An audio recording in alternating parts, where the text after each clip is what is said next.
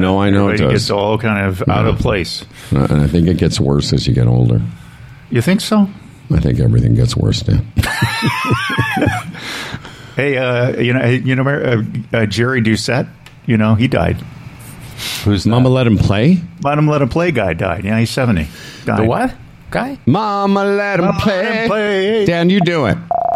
I don't remember. It's rock and roll. I don't know what you're talking about. It's a CanCon song that you must have heard of. Well, I'm sure I have. No, as soon as I play it for him, he's going to know it. It was a Western Canadian. I want to say it was a. I know we played it. Mama Let Him Play. Mama Let Him Play. Jerry Doucette. Yeah, this was definitely CanCon.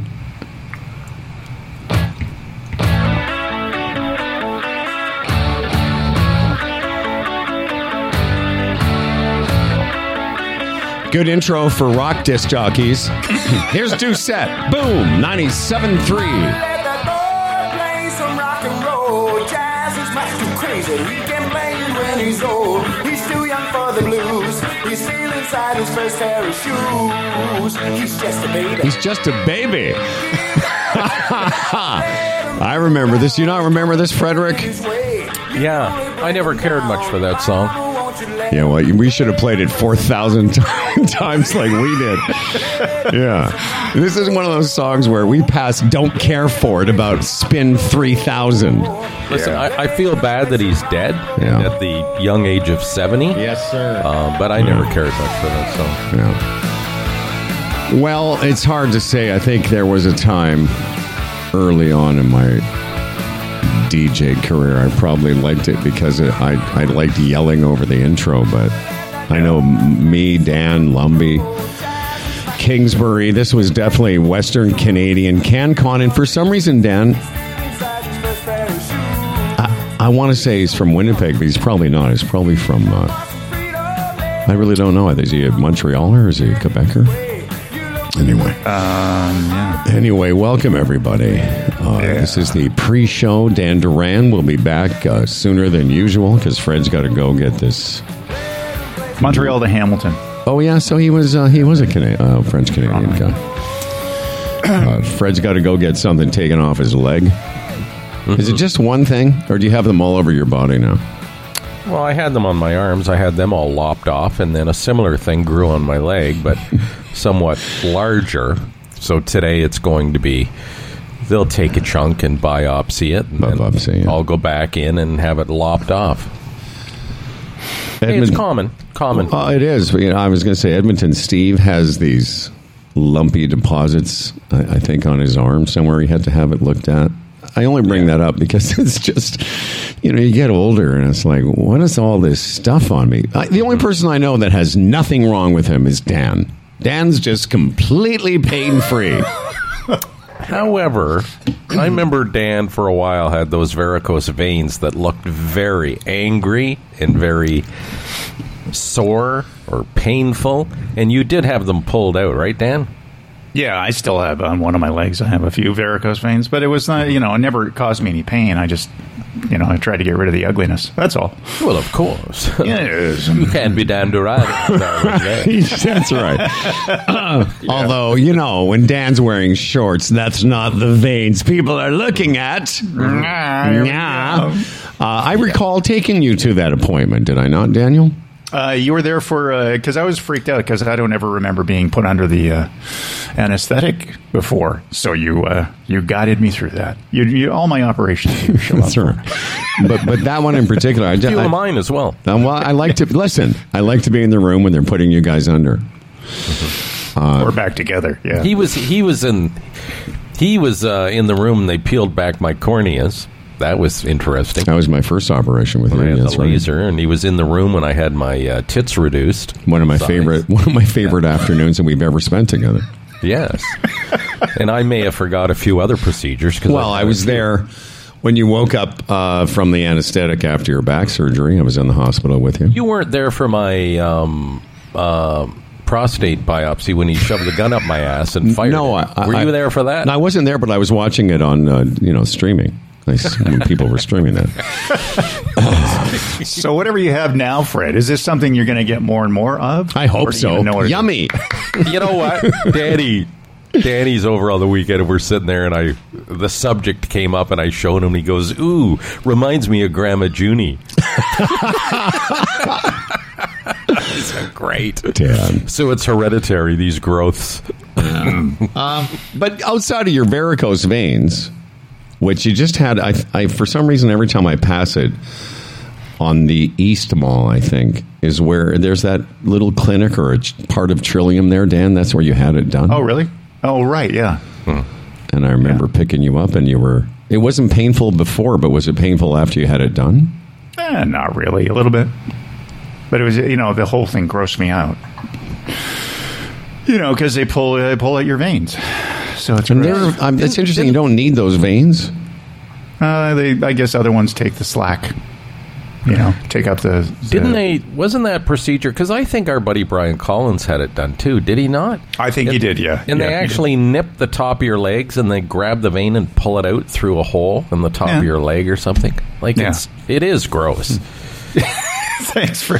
Well, I'm sure everybody listening right now is going, can you describe this in greater No, see, detail? the funny thing is, That's I how don't they find make it... skipping rope. I don't find it gross at all. I just find it fascinating. And whenever I hear about operations like that, and by the way, for you people who don't know, I was actually in the operating theater the day they sucked all the juice out of Fred's boobs, which was honestly one of my most fascinating days. But I always wonder, who's the first person that went, I know what we can do with these veins. Well, what's that? Well, we can snip off the top and pull them out of your leg. I don't think I want to be the first. I don't think I want to be the first person. Yeah, the rest of people in the room going, I don't know if we should do that. Just think of that. I don't think that sounds like a good idea. Now that I think of it, they have to go low and snip it, and then go high and snip it, and then pull. So they have to release them from the bottom and then pull them out of the top or something. I remember I remember you telling me about the procedure, and it's one of those things where you just go, ah. Yeah. And that's why you're not awake for it. I was going to say, you were completely under for that. But, there was a time, some number of years ago where someone saw those veins or had a patient with them, and a friend said, I think what we could do is take the vein completely out of the leg. And then the patient had to go, yeah, sure. Have you done this before? No, but you know what? Guys, go ahead. Just go ahead and take the vein out of my leg. No, exactly. And they proposed it to Dan. That's exactly what he said. Listen, I'm Dan Duran. I cannot be walking around with these ugly varicose veins in my legs. Why should I have a perfect top and then be flawed on the bottom? Was it, seriously though, Dan, did it bother you visually, or was it, because you said it didn't hurt you, but from what I understand, that some people with varicose veins, it's quite painful. It was half cosmetic, half, if I ever get, the veins are right on my calf. So if ever I damage I cut a vein, then I'd be, kind of out of luck for, I don't know, it seems like a lot of bleeding or whatever. So it just was kind of a dual thing to have it taken care of. Any problems with the main vein? No, things are fine there. Thanks for asking, Fred. Yeah. That's good. Yeah. It's good to have a checkup every once in a while on these kinds of things. Yeah. There's got to be. We've got to get to a point where we leave this. We leave this. Keep an eye on that, Howard. We just have to. Do we not get to a point where we leave it's so unique, they have to keep an eye on it. To help Dan, I just want you to know. Medical science. Dan, I'm lobbying every day to put an end to this line. I am. Okay. All right, let's get the show started, and then Dan will come back, and then he'll go away, and then Fred's going to go away, and he's going to this thing. Dan Duran, everybody. This episode of Humble and Fred is being broadcast to the world from from a pomegranate. Pomegranate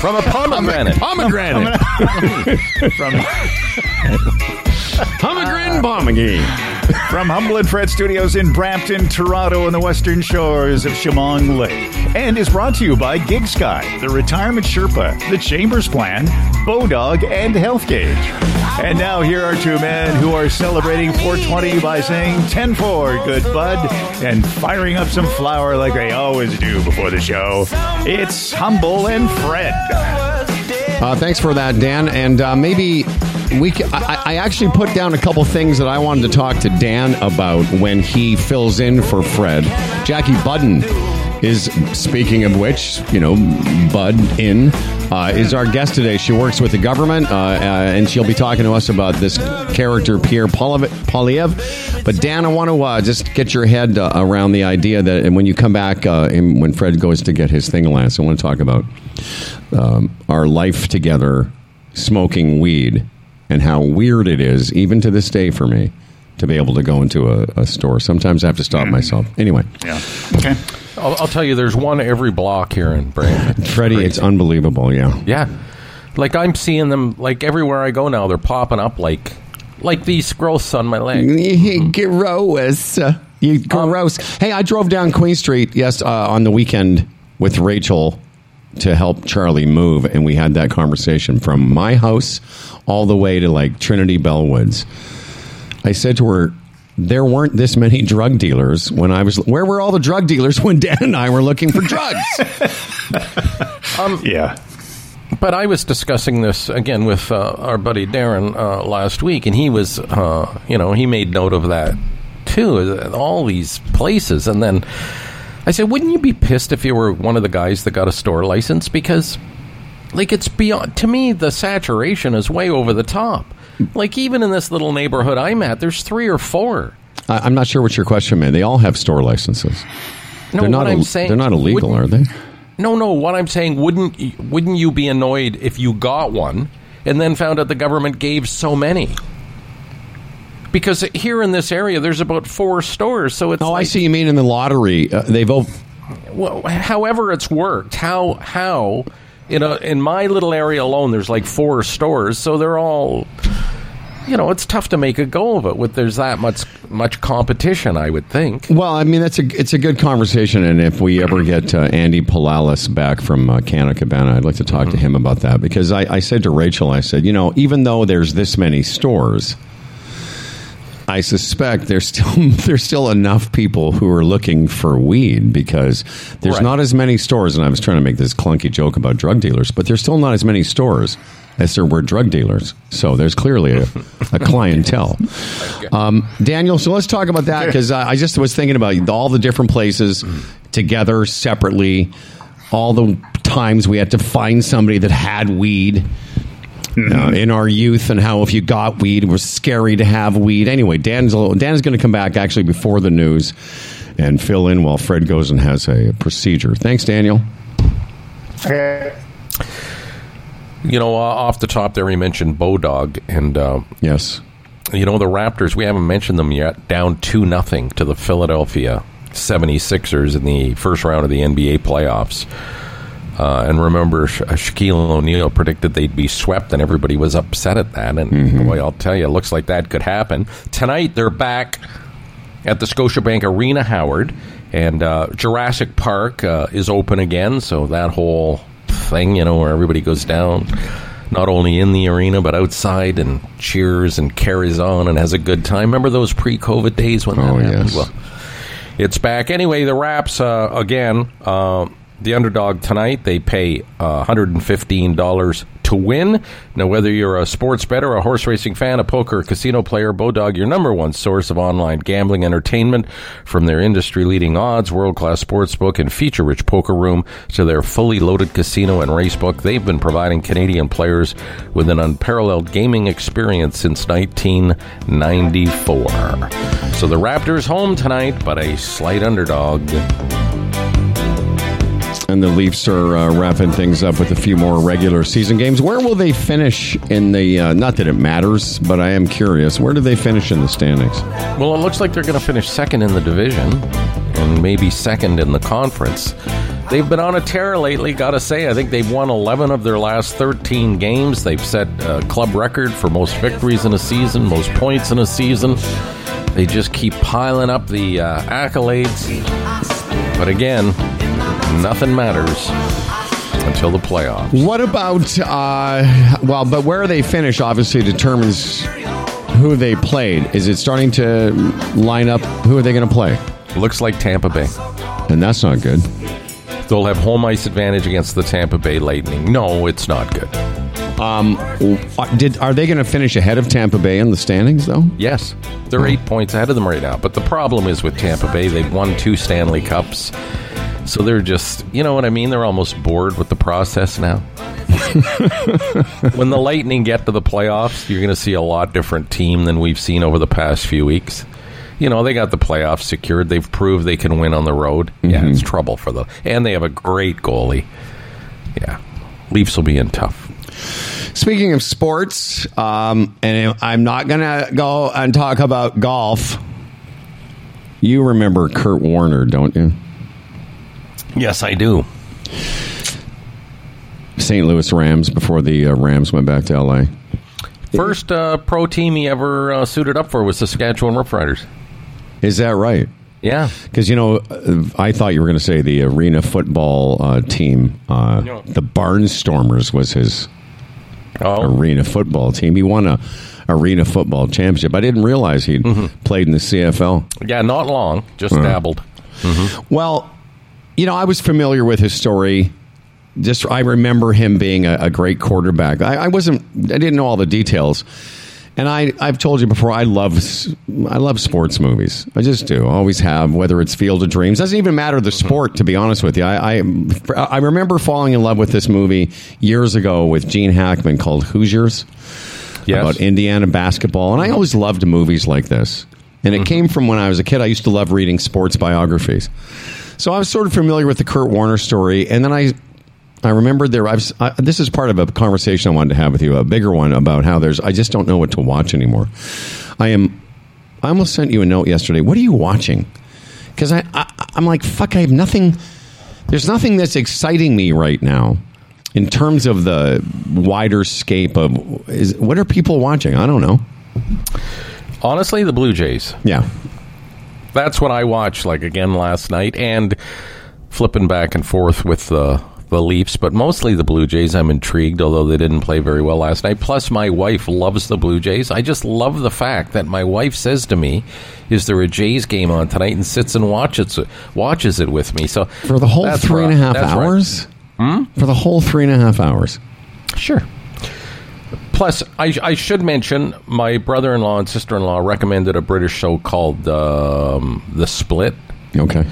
It's about divorce lawyers. It's a British drama, I guess. Well, comedy. To your point, and by the way, if we just so you know, neither of us check the Facebook stream during the show. I usually check it after to make sure it recorded. But if you're on there, if you want to just, I'd appreciate it. Just some suggestions, because you know, we started watching this British drama with Lady Mary from Downton Abbey. It's called Anatomy of a Scandal. You know, it's okay. You know, I was saying to Rachel, because I was talking to her, are you going to watch it? It's all right.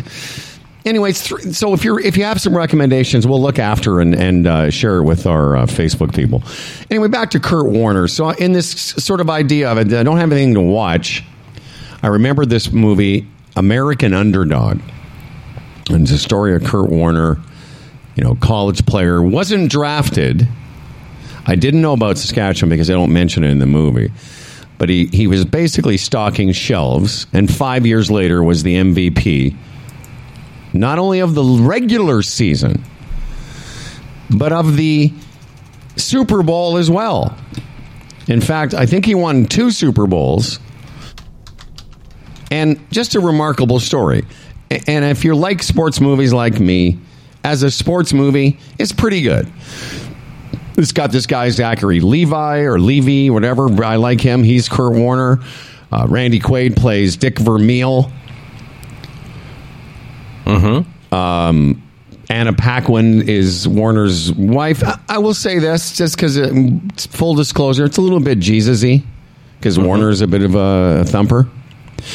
But not so much that it turned me completely off. A few times I'm like, all right, fine, yes. God gave you all these gifts. But as a sports movie, it's pretty good. And he plays a good quarterback. And just if you're not familiar with the story, it's pretty fascinating. Yeah, I remember that during his prime. He wasted no time talking about the good Lord. That's right. Being responsible for all his good fortune. I remember, that was a bit nauseating, but I'll have to check it out. It is quite the story when you think about it. he's the last, maybe the time it's happened since, but at the time he won the Super Bowl, he was the only undrafted player in NFL history. Right. To get as far as he did. I don't know exactly whether it was to win the Super Bowl or the MVP, but it's pretty interesting when you think about it. That wasn't that long ago, a couple, 20 years ago. I'd ask you this question because I don't know about how it works these days. Could that ever happen again? That some guy comes out of obscurity, plays in a couple of little, professional leagues? I guess there's no reason it couldn't. It just doesn't happen very much, though. That's for sure.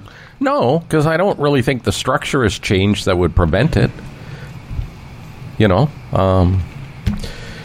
like undrafted players become NHL stars, and which has happened, and or guys that go in the 8th or 9th round and end up being better professionals than guys that were drafted in the first round. You just never know. Well, look at Brady. He wasn't a highly drafted pick, was he? Off the top of my head, I can't remember, but.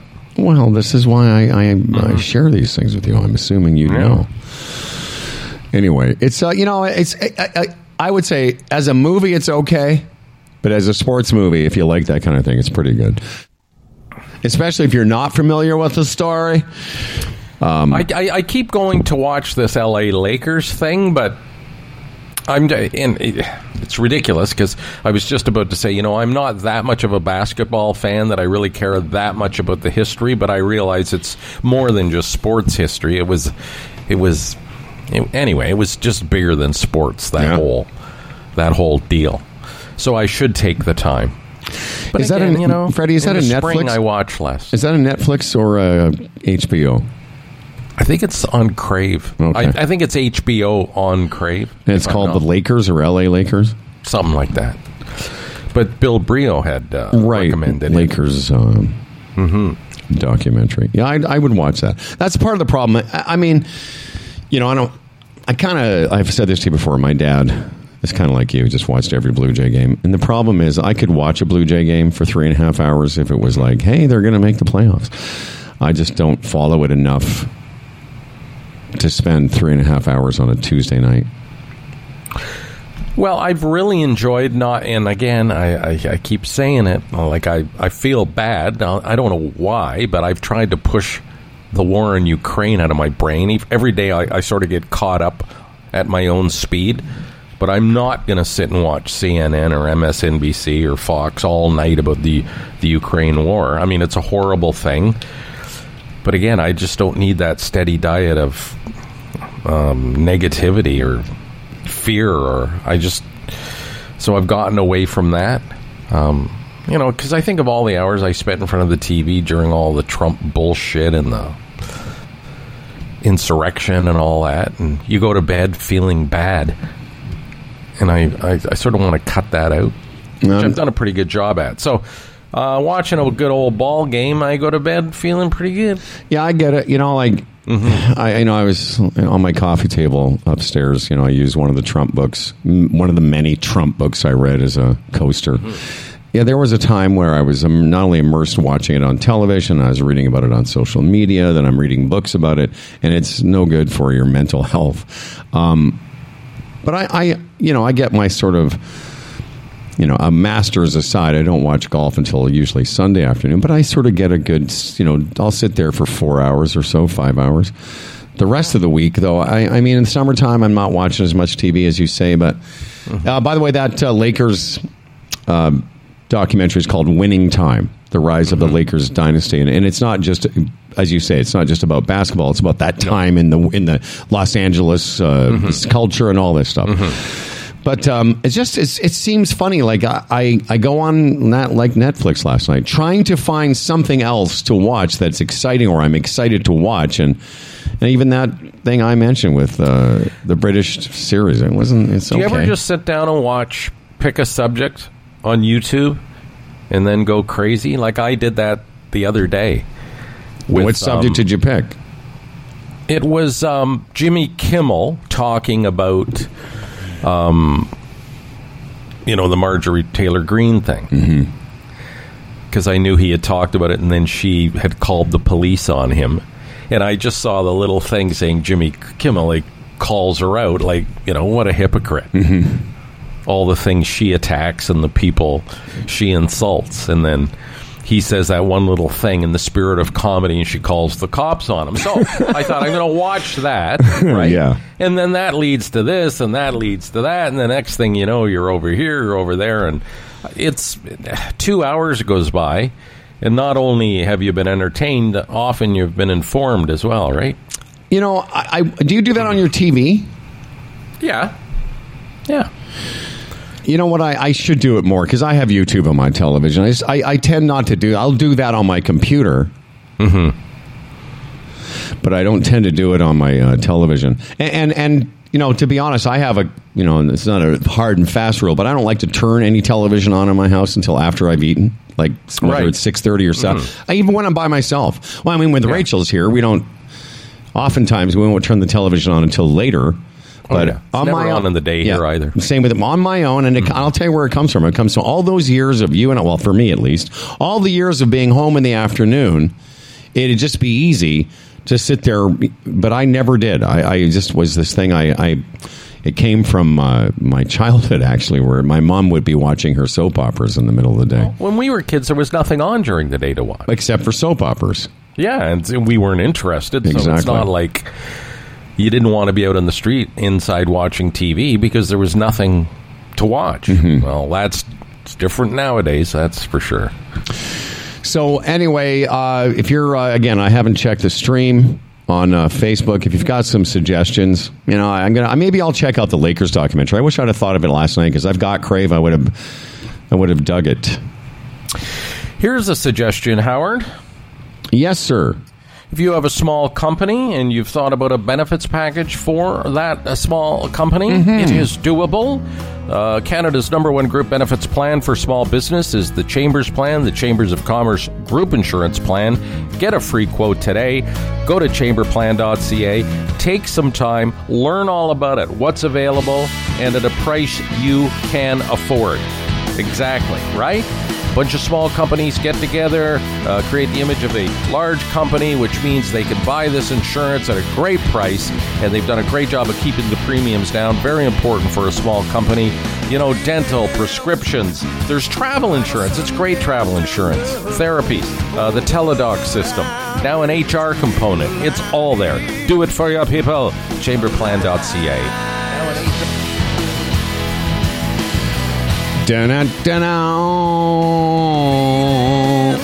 Yeah, there's a couple of great suggestions on our Facebook page.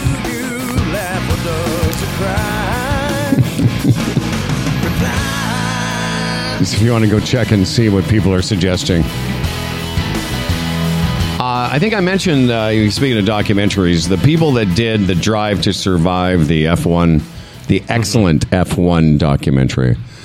A lot of people have seen that. Of course, our friend Fred Ball, a big F1 fan, and I had a real appreciation for that sport after watching that show. Although we should get Ball on. I was with him a couple of weeks ago, and what bothers him about it is it bothers him that people love that show and don't necessarily love Formula One racing. I forget exactly what his point was, but it was quite compelling at the time through a few beers.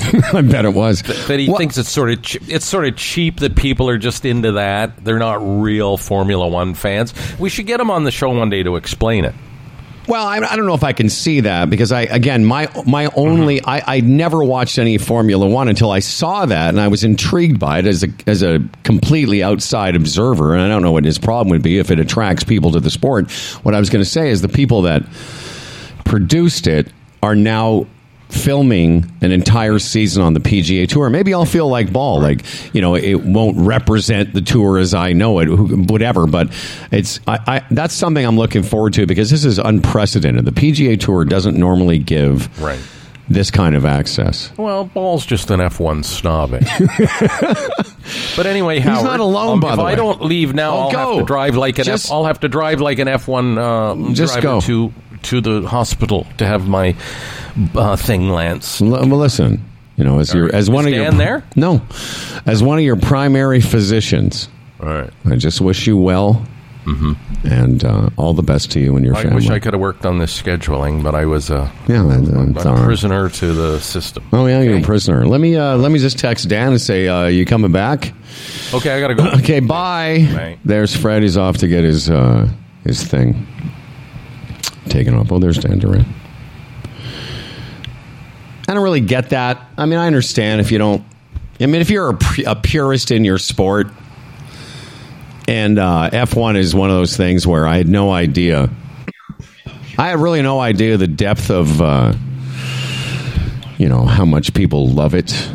But after watching a season of that, I certainly had an appreciation for the sport. And I remember calling Fred Ball and having a conversation saying, dude, I had no idea. I had no idea how athletic the people who drive those cars are. You don't think about it, right? You think, how tough can driving a car be? I do it all the time. Oh, that's what I think. Yeah, it's hard, though. Well, see, you got to stay. The thing that I've always thought about is, for whatever length of time those races are, you've got to stay 100% focused. You can't stray or start thinking about life or anything while you're doing that. You've got to be so focused. No, you're probably not. I'm enjoying. Look at that. Yeah, I don't think they're Can't like do that. that. I wonder what I'm going to have for dinner. Part of the problem is it's a lot more physically demanding than I think I understood. But it's also one of those things where I guess you make a good point about the focus, because if you take your focus off what you're doing in an F1 race, you probably, will die. That is. Yeah. Yeah, that's true. Listen, we're all take a chance every day with our mortality. You don't know if this is the day one of your, veins in your legs pops and you go True. into you have a stroke. Do you ever worry? Because I know your son's there a lot of the time, but you spend some time there alone out in the wilderness. Do you ever worry about hitting your head and just falling down alone, and no one's going to find you? Clifford's going to be eating one of your eye sockets. No, I don't think about that. You don't? I have me neither. Then no, but what I have started to do is think about the consequence of okay, if I go out on my canoe, yes, then I make sure I let somebody know, or if I'm climbing up a ladder, to do some tree work or something, I'll tell somebody that I'm doing that just in case they go, well, where's Dan? Haven't seen Dan. Haven't seen Dan. Do you have he was out canoeing. Because you're very big into apps. Do you have an app? There should be an app like Canoe Buddy, where when you're going to go canoeing, you text your canoe buddy and say, okay, just so you know, I've got okay, maybe you wouldn't need a whole app for it. No, yeah. Find my canoe. I do put my phone in a Ziploc bag when I go out in the. Of course just you in do. Case if I tip this thing over, I don't want my phone to die. Plus, I want it to sort of float a little. Yeah, for sure. Because I'm out there. It's I got to call somebody. Well, you're out there flailing. I tell you where. I'm not sure if you were with us when I was talking about it with Fred, but I had this feeling in California because once Rachel left, I was on my own. And we weren't doing the show. I mean, I talked to you a few times that week alone. But I was basically, I'd get up, go play golf, come home, do some shopping, make some, have a barbecue or whatever. I'm on my own. And it was the few weeks after Bob Saget had died. And then they found out that the thing that he died of was falling down and he hit his head and then just never recovered. Right. And I remember, now I may have been a bit medicated, but I remember going to have a shower thinking, should I let Rachel know I'm going to have a shower in case I fall in the shower and bang my head? So Well, you see, you're starting to get the, thinking about stuff like that. See, this is not the consequence thing is always heavier, which makes you wise as you age. As a young youth, you'd never think of, notifying anyone of your your shower. Well, and you know what my house is like? From the basement where our office was, or is, that was our main office, to my bedroom is 5 flights of stairs. Yeah. 4 flights. Is it? No, it's 1, 2, up to the main floor. 4 flights of stairs. 4 flight, yeah. you're right. When I was a kid, when we were younger, I would have never thought about it. But now, if I have to, again, by myself, if I'm going up and down these stairs, I take my phone. I know it sounds stupid, because I just don't want to be caught somewhere in this building with a broken something, and I can't call anybody. Maybe you should also install a little bell system. Oh, wow. So you pull a string, and a bell rings on another floor. Well, listen, a couple of years ago when you were in between houses, I wanted you to move in. You couldn't hear somebody in the basement. No. A couple of years ago, I wanted you to move in, and then we could get walkie-talkies. Oh, that'd be good. Yes, sir. No, I need some. I mean, listen, I know this sounds like, again, if we were in, younger people, I would never think about it. But it's something for older people to think about, again, in light of the fact that, Bob Saget died basically because he was old and he fell down. In a bathroom. Yeah, and knocked his head, right? Yeah, exactly. And he went to bed thinking that he's fine. He just has got a bit of a headache or something, and then that was it. Yeah. I mean, if you read about it, though, like the blunt trauma to his skull was quite extensive. That's why they thought there might be some, skullduggery or whatever, because he was so bashed in. But I guess he must have really banged his head on something. It's just, again, I never thought of it, and it's not like I think about it all the time, but the few days I'm alone in this house with Stan, who's useless. Hey, speaking of dogs, we had talked about this before the show yesterday, and I had written it down, and then other stuff happened. Dan has a dog that we all love. He's our buddy Clifford, who is a... I guess I always thought when you first got him that he was almost like an Irish setter, but he's not. It's a Labradoodle, but most. When we got a dog, I said, I want a dog that doesn't bark a lot and also doesn't shed. So he doesn't bark a lot, but he does shed. It was supposed to be a hyperallergenic dog, but he's got more lab in him than Doodle. And he's a Labradoodle. But to describe him, he's sort of a red big. He looks like Clifford, the big red dog. And he's the sweetest boy. He's just a lovely, lovely dog, and a favorite here at the household. Stan loves him. I love him. Rachel loves him. But there was a visit when Rachel was here. You were visiting us a few weeks ago, maybe a month ago. I don't know. Could have been last year. And at one point, Clifford was putting his head up on the couch where we were sitting, and he opened his mouth, and we had to leave the room. Yeah. So explain why that was, what was going on with Clifford's teeth. His teeth were rotting, and, I brush his teeth regularly, and it's just one of those things. I don't understand how that works, but so I had to have his teeth pulled out, and I was, the cost of that is, you always weigh, because he's 12 years old, you're weighing the, if I do this, is he going to, pass on in 3 weeks or something, and it's a waste, and that wasn't worth doing it, or all that stuff goes through your mind when you spend that kind of money. But he had to have 10 teeth removed. So Jesus.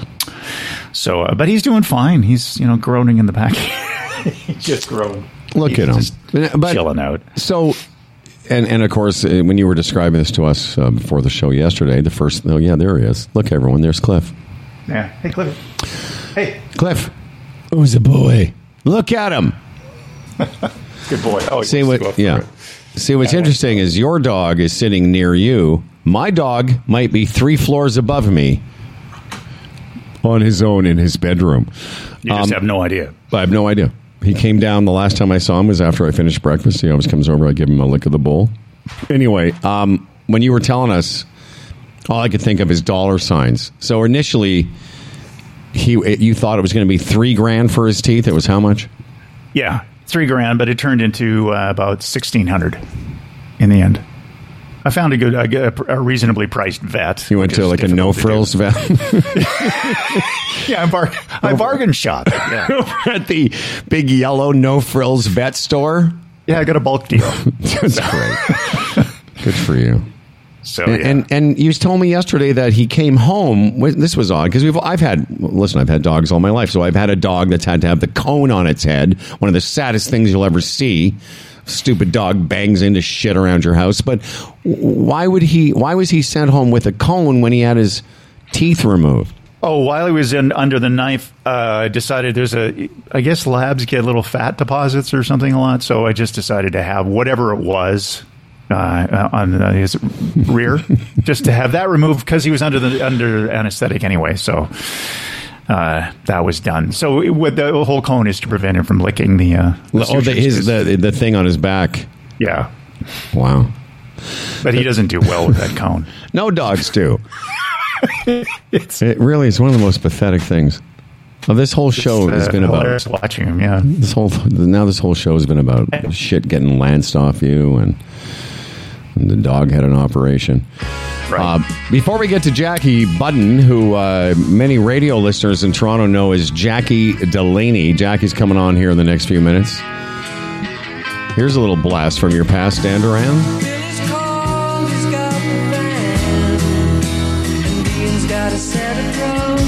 Oh, that's a slow dance in the gymnasium. That's right.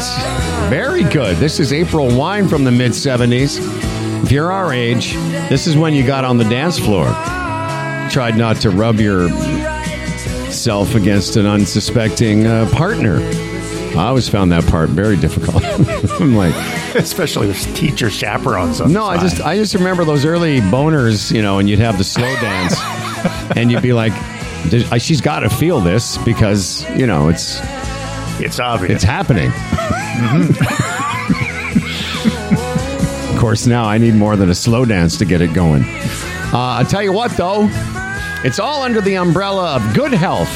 Nothing makes you feel healthier like a nice slow dance. And if you're trying to keep track of what's going on with your health, HealthGauge uses sensors. Have I told you this?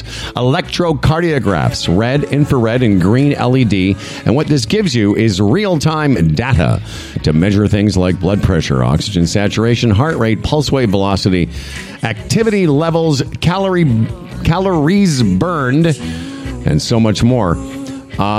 If you're having any issue, and I had a couple people send me a note, if you're having any issue with the watch or, in this case, getting the promo code to work, send me a note, Humble and Fred at humbleandfredradio.com, and I will pass it on to our friends at HealthGauge. The website is healthgauge.com. The promo code is HumbleFredHG. That gets you 15% off at checkout. Promo code HumbleFredHG at healthgauge.com.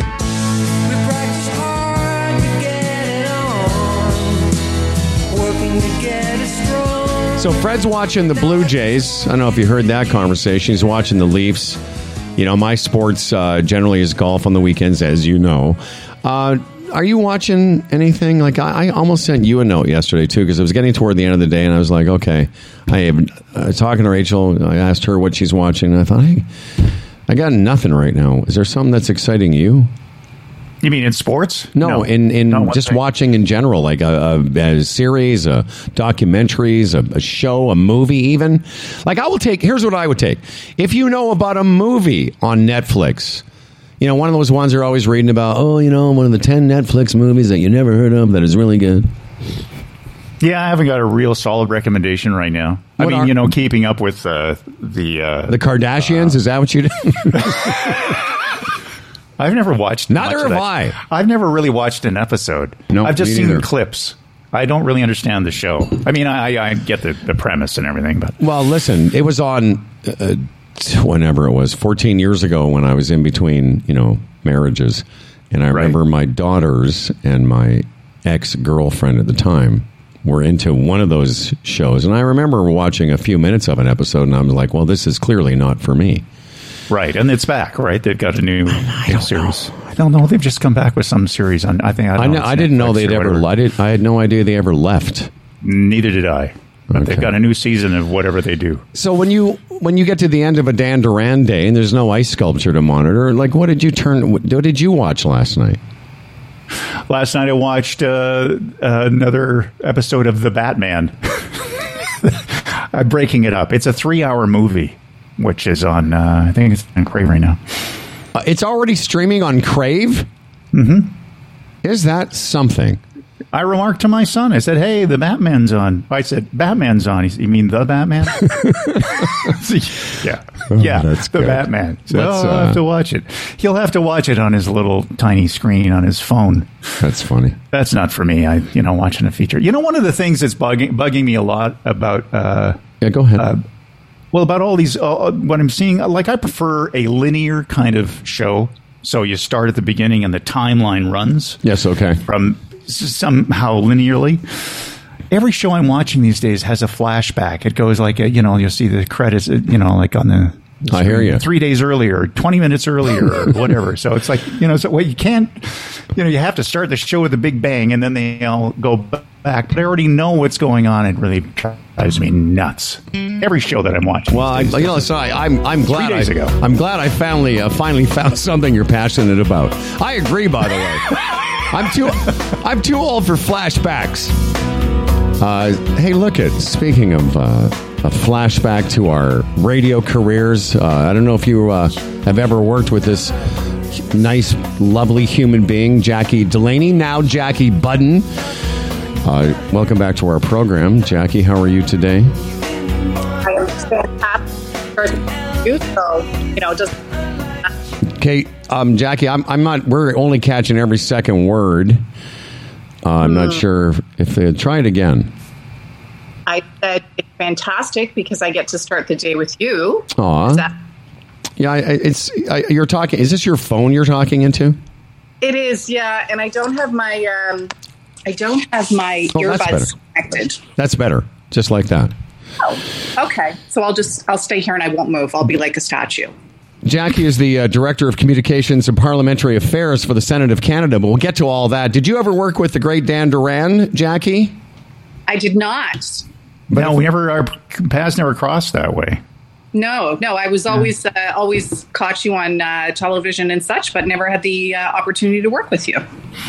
Well, we're kind of working together right now. Exactly. Look at that. Howard is bringing the world together. Oh, yeah, that's what Howard's known for. The great unifier. That's right. Oh, yeah. I'm trying to think because Dan kind of left the Humble and Fred show to pursue being Dan Duran on television, E! Now, and of course the Deanie Petty show and E! Talk and all that stuff. And then Fred and I first drifted over to Standard on my own. Then later, I'm trying to think to remember the years.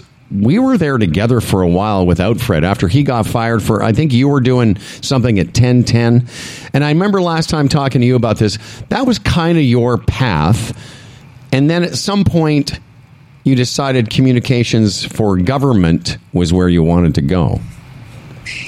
Yeah, after two incidents or two events in which I was out of work in radio for more than a year, I thought I'm not sticking around for a third. I mean, both times I managed to get, for something else to come along, but that was just too much job insecurity for me. And it's funny because there's not much more security in political life either, but I think, I've been in my current job now for 7 years, so I'm doing okay. Yeah, well, you're doing more than okay. I mean, you're being, but let me ask you, because you said about the insecurity of radio, and it's interesting because Dan and I have been in radio together since the 1970s, and it was kind of part of the radio mindset that you're basically being hired to eventually be fired.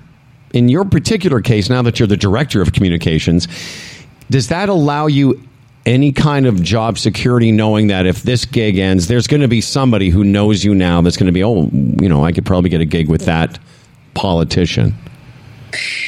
So for me, being with an individual senator, absolutely. When I started at the Senate, I worked for the then leader of the government in the Senate when Conservatives were in power. When we lost that election, that's when this particular individual senator, Senator Leo Housakos, he was the speaker at the time, he said to me, come work for me in my office as a senator. There's more job security. And he was absolutely right, because government changes, obviously, and you have far fewer staff opportunities when you're not in government, when you're only in opposition. But when you're working for an individual senator, even opposed to an MP, a senator is there depending on their age, right? Mm-hmm. They don't get voted in or out. Their tenure is secured until they're age 75. I happen to work for a fairly young senator. He's 54. So my retirement plan, I got 21 years. I just love the fact that you're totally, that's my gig. For you kids who are taking poli-sci, you hook your wagon to a senator. Dan, at any point, if you have a question for Jackie Delaney, Director. Well, I do. I sort of put my hand up there. Yes. What I was wondering is all your years in broadcast, did those skills, because you're on one side, on broadcasting, you're interviewing the politician, and now you're on the politician side. Was it an easy transition, or was all these skills kind of great, or not, a hindrance to getting into what you're doing now? It actually was very beneficial. When I first started out, I was working as the press secretary for Tim Hudak. And at first I was very overwhelmed because it's a different language in politics. We like to speak in a lot of acronyms. And I was very overwhelmed for the days. And then somebody said to me, Jackie, you might not know politics and you might not know parliamentary procedure, but that stuff will come. Mm-hmm. What you know is how to talk to the media because you know how to speak in their language. So go do that. Go be really great at that. And the rest of it will come along. And they were absolutely right. It was the best advice I had. And it's the best advice I can give anyone who's making that transition. And for somebody to pick up on Dan's observation, being in the media, we're used to seeing politicians in a certain light, like even in this goofy job, and we've interviewed all kinds of people in the public eye. But when you're behind the scenes in Parliament, in the world of politics, was there some surprises for you? Was there some things like, oh, that's how it works? Or did you see it in a different way? Were you more empathetic than you might have been had you not known? Yes and yes to both of those questions. First of all, I would like to say that I know politicians get a bad rap, and there are some politicians that deserve that rap, but it's like anything in life. There are good and bad in any walk of life. So I would say that, and I would say that politicians, and I know some people will groan and roll their eyes here, but politicians do make some sacrifices that, you know what, I'm not sure a lot of other folks would be willing to make. Totally agree. Time with their family, being able to be in one place and have that consistency. A lot of times politicians leave a lot of money on the table from the private sector in order to go into politics. I couldn't agree with you more. Again, having had the opportunity to get to know some of them, like, John Tory is a good friend of ours. And we knew Tory we knew Tory when he was running for mayor because his campaign office, Jackie, was right at St. Clair and Yonge, where that bank is now. That was his. So we sort of got to know him then. And we've said this a million times about, especially Tory, but I'm sure it applies to a lot of other politicians. Why that person is doing it. They could do anything they want. They have all the money they'd ever need. And yet there's John Tory on a Saturday when the rest of us are going golfing at some event. I think that the public needs to know that. These people don't... sure, there's some bad ones, and we're going to talk about them in a second. But it's certainly not... most of us just love to sit on the sidelines and complain. To actually put yourself forward, whatever your beliefs are, whatever cockamamie thing you believe, it takes a certain amount of sacrifice, and I think most people would understand that. Yeah, even to get to public office. I had an opportunity a few years ago to run as a candidate in a Toronto riding. Actually, I wanted to come back to Toronto and run in a Toronto riding. And at that time in particular, I'm not saying I wouldn't do it now, but at that time in particular, I wasn't ready to commit to even the nomination process, because just to get the local nomination within your own party is a process. You have to hit the pavement. You have to knock on doors. You have to make phone calls. You have to be out there, as you said, on weekends through the week. So even that process. And then if you're fortunate enough to win the nomination process, then you go through it all over again in a general election. So even that, I don't think people understand quite what that process is and how much people do sacrifice to go through that. And on that note, when comparing it to the American system, where they're constantly campaigning and fundraising because it's so expensive and the way they do things down there is so different, is that a major part of politicians in Canada, where they're fundraising all the time, or like spending half their time trying to get money for their campaigns, or is it a little less than that here?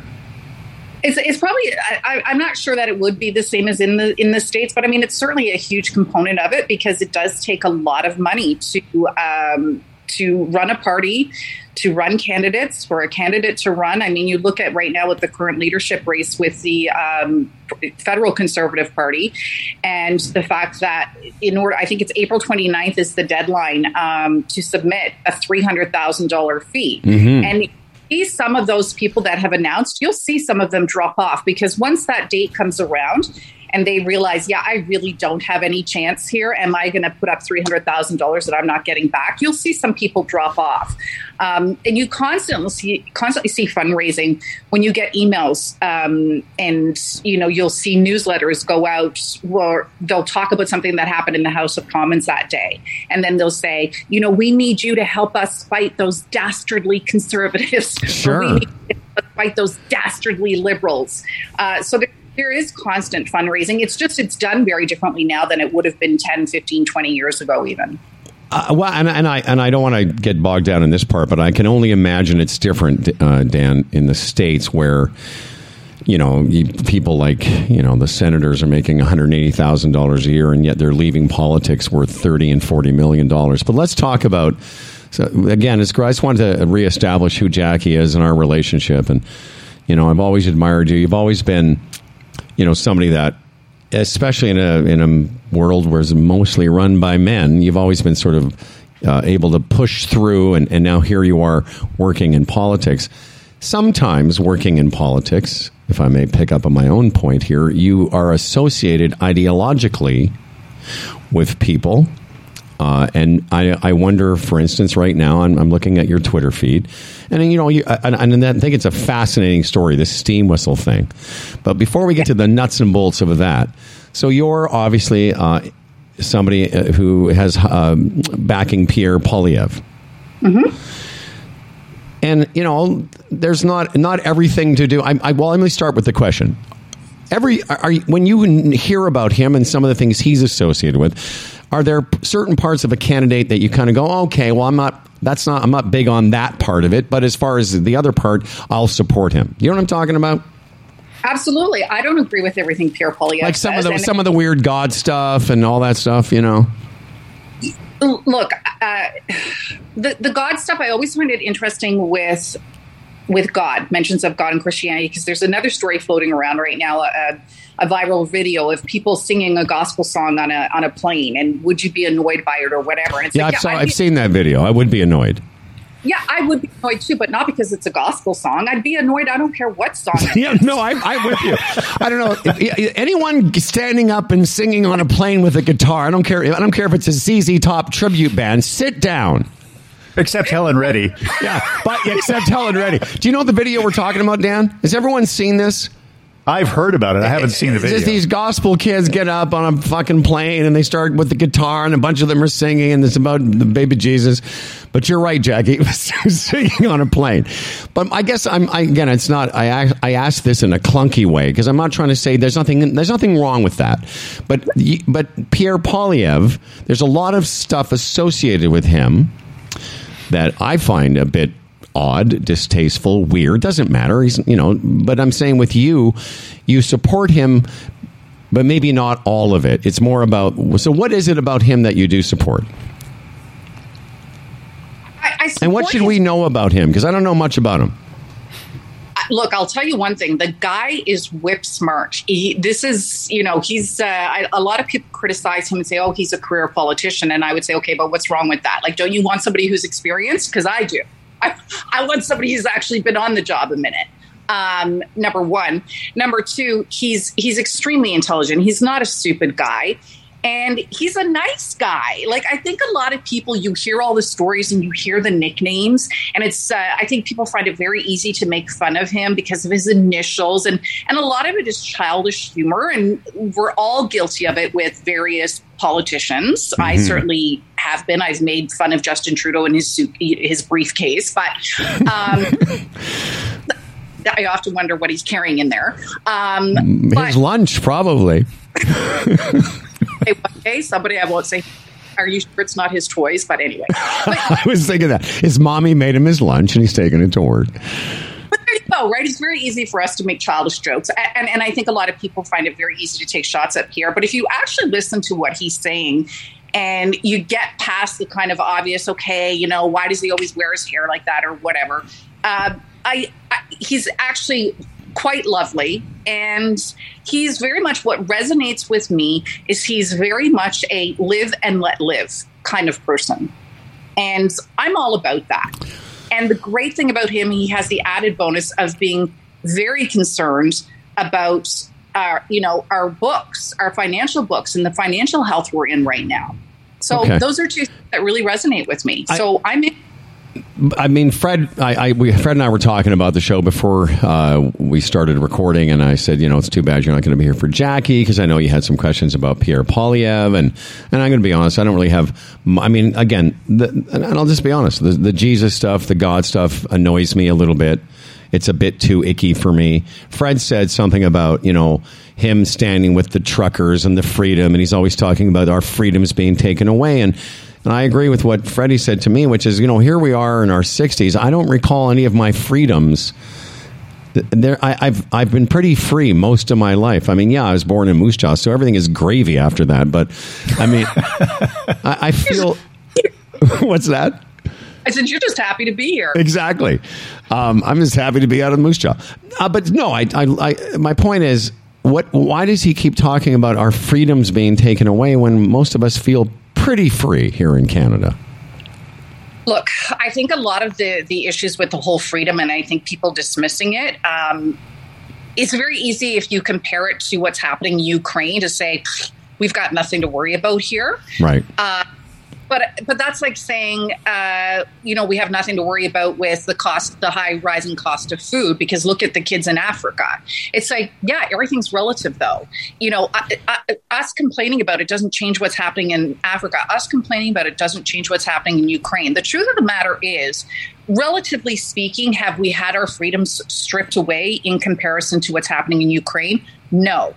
However, that doesn't mean that we haven't chipped away at some core principles behind our Charter of Rights and Freedoms. And the thing is, once you start chipping it away, it's much easier to come in and chip away a little more and chip away a little more. And I always say to people, and I said this long before there was a leadership race. So I'm not just saying this because I support Pierre Poilievre. You can go back and look on my Twitter. I've been consistent. The Charter of Rights and Freedoms isn't there to protect us in the good times. Because people always say, yeah, but it's a crisis. Right. But the Charter of Rights and Freedoms is there to protect you in a crisis. That's when it is truly put to the test. If it's malleable so that in the middle of a crisis, we're just going to ignore that part of it, it's not really worth much, is it? No, I hear you. And I think what you're referring to with things like, you know, the Emergencies Act that was enacted during the convoy, whatever. I was calling on stage the other night, I referred to it as the fuckhead convoy. But, it's comedy, Jackie. But, I don't want to get too deep into the actual politics and debate whether they were right to do it or not. I think there's an interesting story. And again, Pierre Poilievre is certainly one of the politicians that's come up recently that's making a name for himself. He's running against Jean Charest. For you people that aren't aware, that Charest was a conservative, became a liberal premier of Quebec, and now is running for the leadership again. Two quick things, because I have somebody in 6 minutes, and I want to just quickly say, what do you think the chances of Charest taking the leadership quickly? What do you think? Any chance? Look, there's always a chance, right? You just never know in these things. But I'm saying within the party, what are you guys feeling right now? I can only speak for what I'm seeing. I've never seen anything like what's happening with Pierre Poilievre. And I know that Patrick Brown and Jean Charest like to take shots at him and say, yeah, well, his crowd size doesn't matter. It's, memberships or whatever. I can tell you the people at those rallies are not all existing members. A lot of them are people who are taking out new memberships. So I think crowd size does matter. I've never seen anything like it. Like the rally size, the size of the rallies that Pierre is getting, it's crazy, especially in a leadership. Yeah, but you know what people are going to think? They're like, yeah, well, Trump got a lot of people out to a rally too, so doesn't make it just because sometimes just because you're popular doesn't make it right. Yeah, but Trump won. Yeah, and look what happened then. Yeah, but I will say one thing, because I don't typically like to even engage in it, because I think too many people too often use Trump the same way that they use, and not saying that you did, but too often people use the Trump card now the same way they use the race card to say, well, you're a racist, and it shuts down. And people are doing the same thing. Well, he's like Trump. He's nothing like Trump. He has no policies like Trump. He's nothing like Trump. No, I get it. I'm not making that comparison, but I'm just saying, rally sizes and crowd sizes. We'd be remiss, and again, this is going to take 4 minutes before we say goodbye, but there's a story, and I found it fascinating. I'm going to talk more about it with Freddie tomorrow, because it's an interesting. If you go follow Jackie on Twitter as I do, you put up some fascinating stuff, including maybe you could describe this letter that a brewery sent to the people walking in. I mean, again, and I'm pretty liberal, but I'm conservative in some ways. Why don't you describe it? Because it's just so weird. So Pierre Poilievre had an event planned in Toronto, a rally planned in Toronto for last night. It was taking place at the Steam Whistle Brewery pub. And I guess there was a lot of blowback from some people in Toronto saying, why are you hosting this? So Steam Whistle put out a statement, but then last night they reiterated that statement in a hard copy letter they handed out to people attending the rally, saying very, very, very forcefully saying, we do not endorse Pierre Poilievre. We don't, nothing to do with an endorsement. We don't like him either. But, he booked the event. So what are we going to do? We host political events. It's just a political event. And I'm laughing. And I don't want to call for cancellation, because I don't believe in cancel culture. But what I do find really funny about this is they're saying the reason that they don't support him and all the people are upset is because he supported the trucker convoy. And that was such a threat to democracy. But they don't see that trying to cancel a politician is a threat to democracy. Yes. That's the part that makes me laugh, is the hypocrisy of that. We have this discussion, Jackie and Dan, all the time in the show, is, people being offended for other people who really don't need protection. And again, go to Jackie's page, read this letter that they handed out. And Steam Whistle is so worried about Torontonians. Oh my God, what if Torontonians are upset at our beer? But then you look at all the comments. There's actually people saying, well, if Steam Whistle's hosting Pierre Poilievre, I won't drink their beer anymore. Well, fucking grow up. Like, really. And my favorite part of this whole thing is Jackie's tweet says, my goodness, who hurt you, Toronto? Like, seriously. He's not Hitler. No, okay, he's just a guy who's maybe not liberal, which in Toronto is one of the worst things you can be. Absolutely. No, look, you know what? I thank you for bringing up that tweet. I think the whole thing is just silly. And it also makes me think, wow, liberals are really afraid of Pierre Poilievre. And that, for me, is all the more reason to support him. Well, and they're making it seem in this letter, Dan, that, we've hosted many other politicians in 22 years. Please don't stop drinking our beer. That's what it should just by the way, we have beer. But it should just have a stamp across the letter that says, please don't stop drinking our beer. And I get it, by the way. Steam Whistle, it really isn't Steam Whistle's fault. They're just reacting to the kind of blowback that they were sure they were going to get. And guess what? They got it. Yeah, but like you said, grow up. Actually use that as an opportunity to say, so hold on. You are the same people who are afraid of a threat to democracy, yet you clearly don't understand how democracy and freedom of speech works. Because this is how democracy works. This is actually democracy. What you're advocating for, being the people who complained, is not democracy. You want to shut down anybody that you don't agree with. That's not democracy. Yeah, and again, we could go into the universities not having or blocking or canceling Jordan Peterson talks, and listen, as a sort of liberal when it comes to human beings, we don't. The people that we're trying to protect they don't need our protection. They're fine. They'll let you know what. Sometimes people's feelings get hurt. It just happens. You know, it's interesting how some of these things pop, though. It's like, what difference would it make? Okay, what's the difference between this and them using, say, the Metro Convention Center for it, or a banquet hall somewhere in northern Toronto? It wouldn't be much different as far as the actual. They rented a hall space, and that was it. I guess because of the brand. That's a good point. Here's what I always say too, and again, this comes along before Pierre Poilievre was running for leader. What I say about freedom of speech is it's very easy to defend free speech when you agree with what's being said. Mm-hmm. The real do you defend free speech when you don't agree with what's being said? No, and I'm going to give I'm going to give you the last word here, Jackie. That was fantastic. And finally, is there any way you can get Pee-Pee on our show? That's right. I call him Pee-Pee because I'm a 7-year-old. Because I'm That's 7. why he won't be on the show. No, Mr. Listen, we have had politicians on this program. You know we'd be respectful. Hook it up, Jackie. Come on. I'm sorry, you're breaking up again. What's that? I said, are you going to hand out a letter to everyone who tunes in? That won't take very long. Here, we'll give that letter to the 4 or 5 people that tune in every day, the same ones.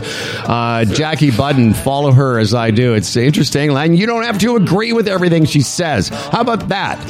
How about follow somebody that is saying something you don't agree with? At Jackie, JACQI Delaney, her old name. Listen, man, we'll talk to you next month. And honestly, if you can, put a word in with the leadership candidate, this would be an interesting conversation for sure. Thanks, Jack. Always a pleasure. There's Jackie Budden.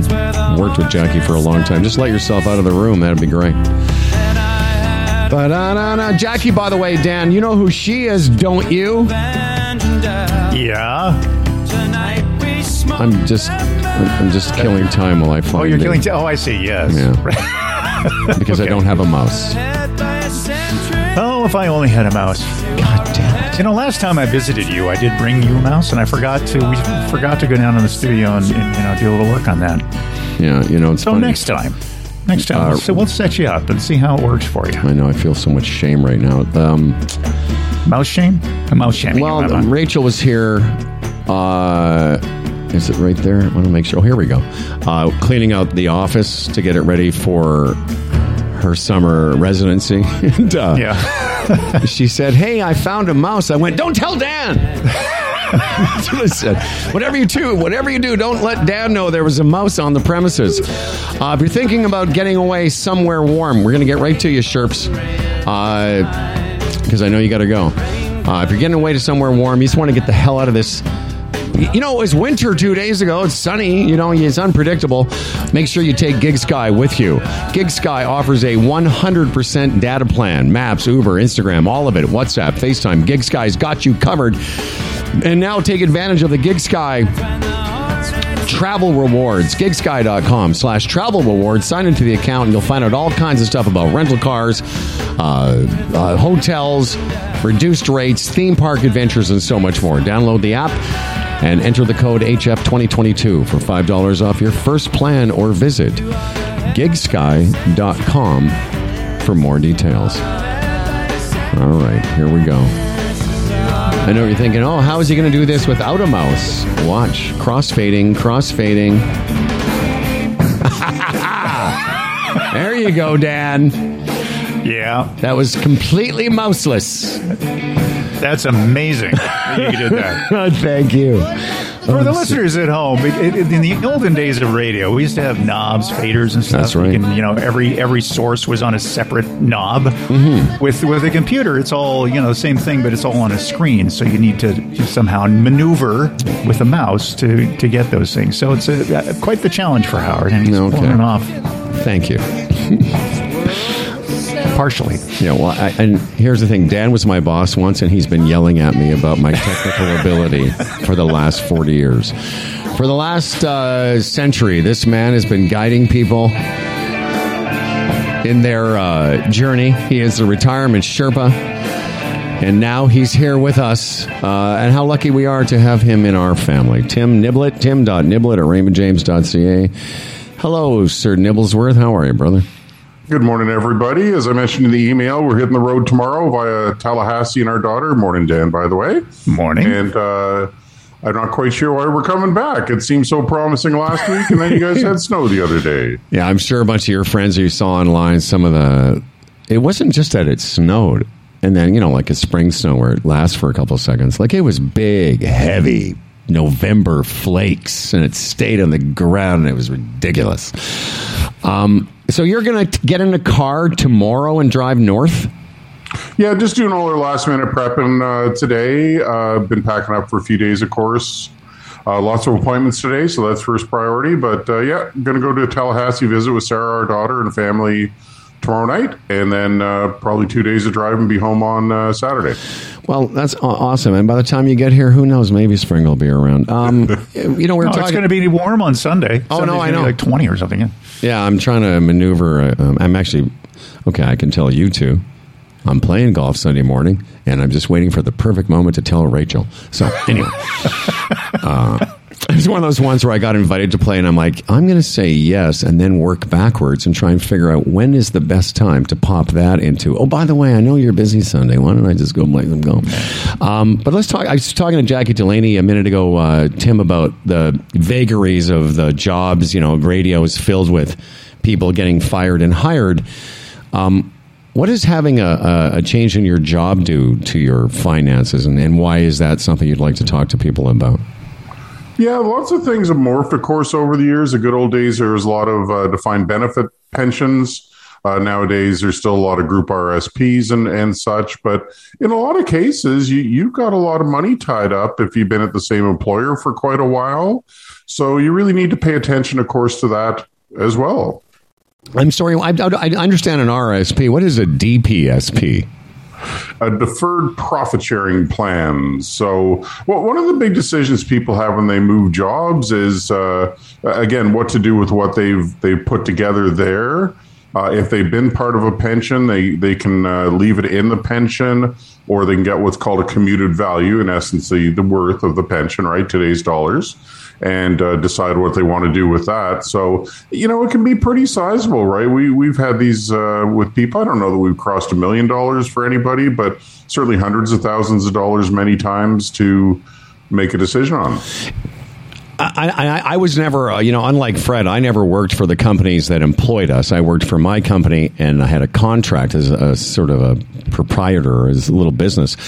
But I'm curious, if you leave a company, like when Fred and I left Chorus, are you allowed to leave your investment with that company, or do some companies make you take it with you? A little bit of everything. Again, it depends what vehicle it's in, but lots of times you could just leave it there, which can be a good option at times. The challenge with that is it really helps out with inertia, right? So if you don't need to decide anything, often people just ignore it, and then a couple of years later realize that they've had X number of dollars in the plan at the previous employer and haven't really been paying attention to it, maybe lost out on some opportunity as a result. So it's like anything, right? It's best to review it. Maybe leaving it there is the best, but often it isn't.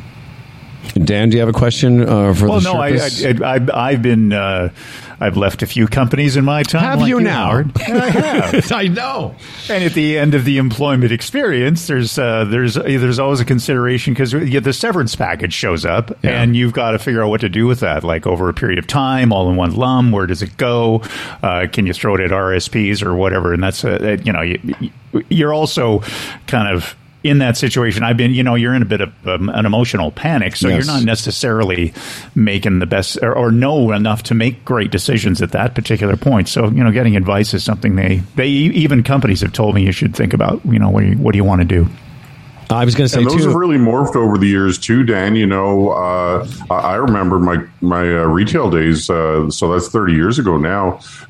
People would get a severance package, get a job the next day, and get to keep the whole severance package, right? I mean, it's kind of like double dipping.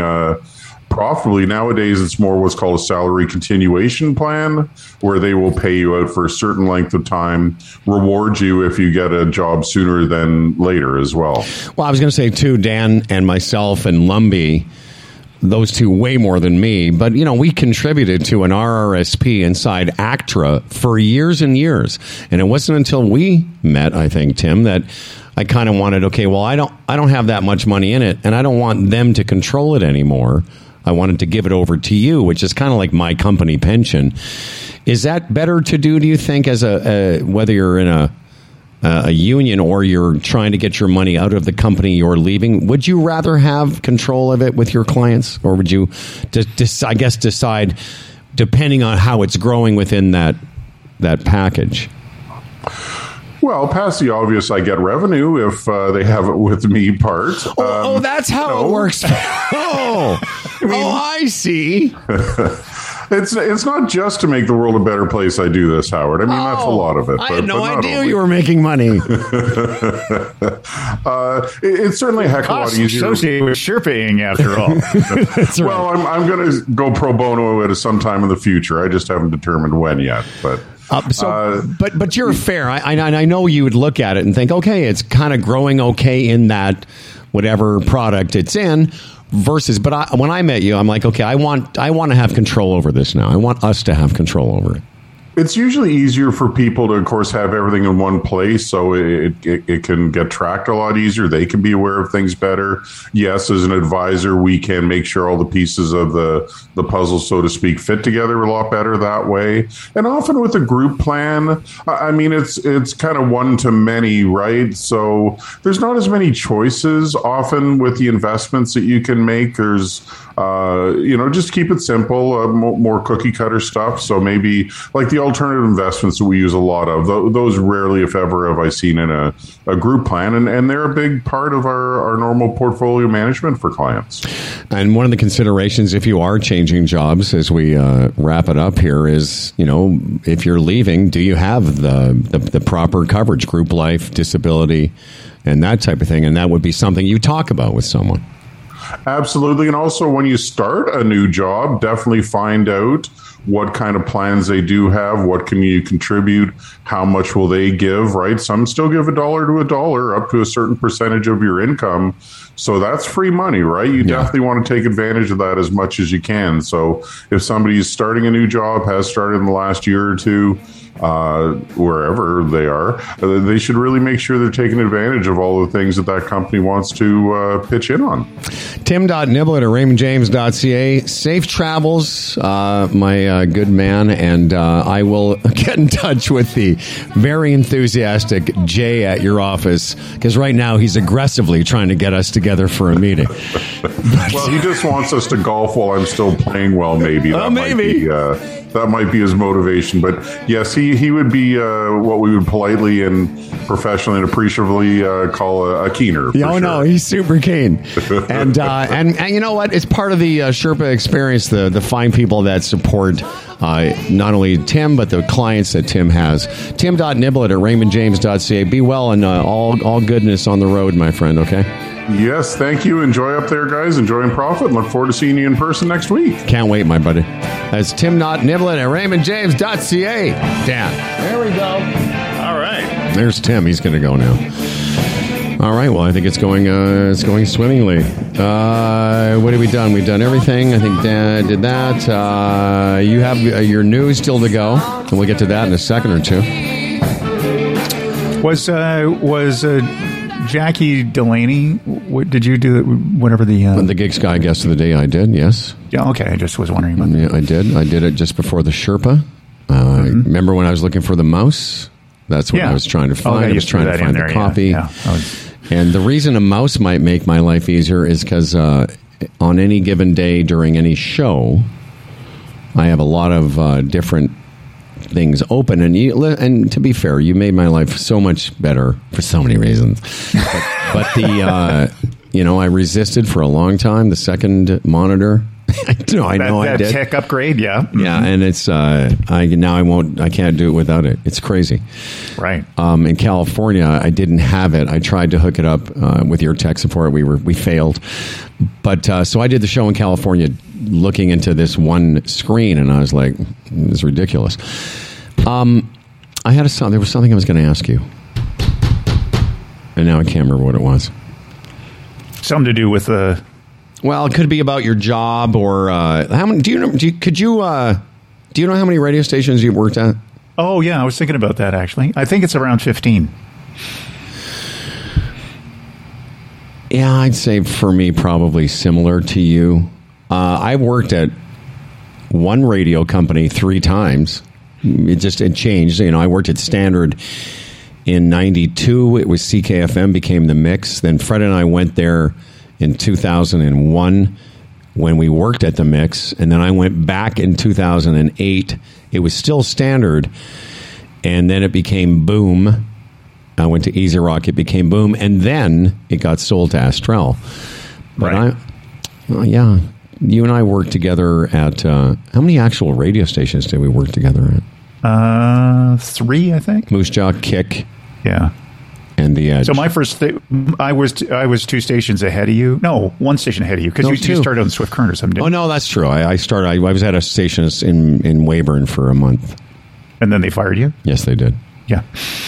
So and then I got fired from my first job too, which was in Edmonton, at CFRN. So and then job 2 is where I met Lumbee and Kingsbury. That's so funny that I literally you lasted longer than me. My first job was at a radio station 90 miles from my hometown. I did 4 shifts, and then they told me I was no longer needed.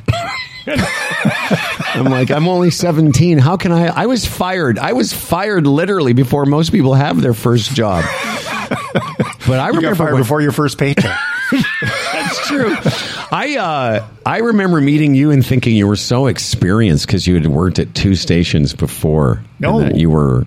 Yes, you did. Yeah, you worked at 2 before you met me. No, it was 3 stations. I would before I Edmonton, went to Lloydminster, and then Calgary. Oh, I worked up on the hill at CFCN for a few months. I had no idea. And then Kingsbury said, "Hey, there's a job here in Moose Jaw," and I just thought it was a better opportunity because I was learning at the time, and I didn't. And the station that we worked at in Moose Jaw was a training ground. Right. I don't think they do that. That was one of the few places that actually kind of happened. Yeah. So all the people in Moffat Communications, the company at the time, a lot of those people could go to the other stations because they all had the same kind of systems, the same technologies were all in all their stations, and they just did the things the same way, which also made it easier for us to move into one of those environments. And it was a great company, Western Canadian company called Moffat Communications. And you just made me remember something here, Daniel. I got an email or a message the other day from a guy. I don't know if you know him or know the name Rob Carney. He's the station manager at CHAB in Moose Jaw and has been there a long time. Good guy. The few times I would go back and visit my parents, and then later after they passed away, I would always stop into the station and say hi to Rob. And he said, "Howard, we're getting prepared to celebrate 100 years of CHAB." That's the station we were talking about. Wow. We're going to start some stuff later this month and bring back the Sunspot. Remember the Sunspot? The CHAB Sunshine? Yeah. The Sunshine van, yeah. And it was basically a round yellow sticker, kind of like a smiley emoji color, but with just the word CHAB on it. And we used to hand out these stickers to people. Anyway, he said, this is an invitation for you to voice a greeting for us, 30 seconds, something like, "Hi, this is Humble Howard Glassman, just congratulating blah, blah, blah on a century of radio." And I was like, 40. Wow. I said 30 to 45 seconds. I need more than that. Anyway, maybe we should do one. Yeah. You should do one too. I'd love to. Hi, this is Dan Giebert. That's sweet. Yeah. I did weekends before I moved into a job where I tortured Howard Glassman for 2 years. Right. I was we were talking to Jerry Doucette and playing that song. I was just thinking about that old control room that we had at CHAB and that shitty speaker it was an AM station so there wasn't stereo at the time. There was not any great speakers. They had some old from the 30s or something, a speaker that was on the wall. And sorry, remember that? Oh yeah, the headphones were better to listen to, and the big tape decks everywhere. And oh yeah. Okay, well, I'm glad I saw that because I forgot. God, my memory, man, I completely forgot until we started talking about working there again. I'm like, oh yeah, that guy wanted me to do that, and we should do that. We should do it for him. I'm gonna I should do it before the end of You the may month. not even know who I was. Well, you were there at a pretty significant time in the station's history. That was when the station was probably one of its most popular periods. And of course, now look at you. Now you're doing this. Now, here's to a fella named Dan Duran, a hell of a guy with a hella big wang, the quintessential anchor man. His voice is nice and low. Dan Duran, the anchorman comes. As for credentials, he has none. Can't tell a headline from his bum, but his voice is nice and low. Dan Duran, the anchorman's here. He's prone to falling off his chair, but he's got a big wang, so he don't care, and his voice is nice and low. My voice is nice and low. And now, friends, with Humble and Fred News, brought to you by Bodog. I'll tell you all about Bodog again in a second. First here, Lakeside is Dan Duran. Here's a new conspiracy theory that only makes sense if you switch off your brain. Dan's internet just crapped out. Because, Sorry, the Bubba. devil. Hey, Daniel. Oh, did it? Oh, that's Yeah, great it's just today. frozen. And Must be the stuttering. sunspot. Yeah. Just can you start again? Just literally the first words, and then you just the course, whole my thing time over. and- Yeah, I know. yeah. All right. So, can you hear me now? I can. Is everything smooth? Seems like it. All right. Hang on a second. And now here's Dan Duran. Okay. Here's a new conspiracy theory that only makes sense if you switch off your brain. Okay. Snake venom is in our drinking water because, well, the devil. So last week, remember the pandemic? Yes, I do. Conspiracy theory. Yeah. Yep. Well, there's that style of documentary came out from a fringe online talk show host, former bounty hunter, apparently, a guy named Stu Peters, and the video entitled "Watch the Water," which is some sort of QAnon catchphrase, has him interviewing a retired chiropractor, Brian Ardis, about his theory that the CDC planted king cobra venom in COVID-19 vaccines and the water supply in order to transfer satanic DNA to the unsuspecting public. Could you just pause for a second while we all just try and process that? Yeah. Could you? And I'm being serious. Can you say the last couple of sentences again? Because I don't have it in front of me. I really want to take it in. All right.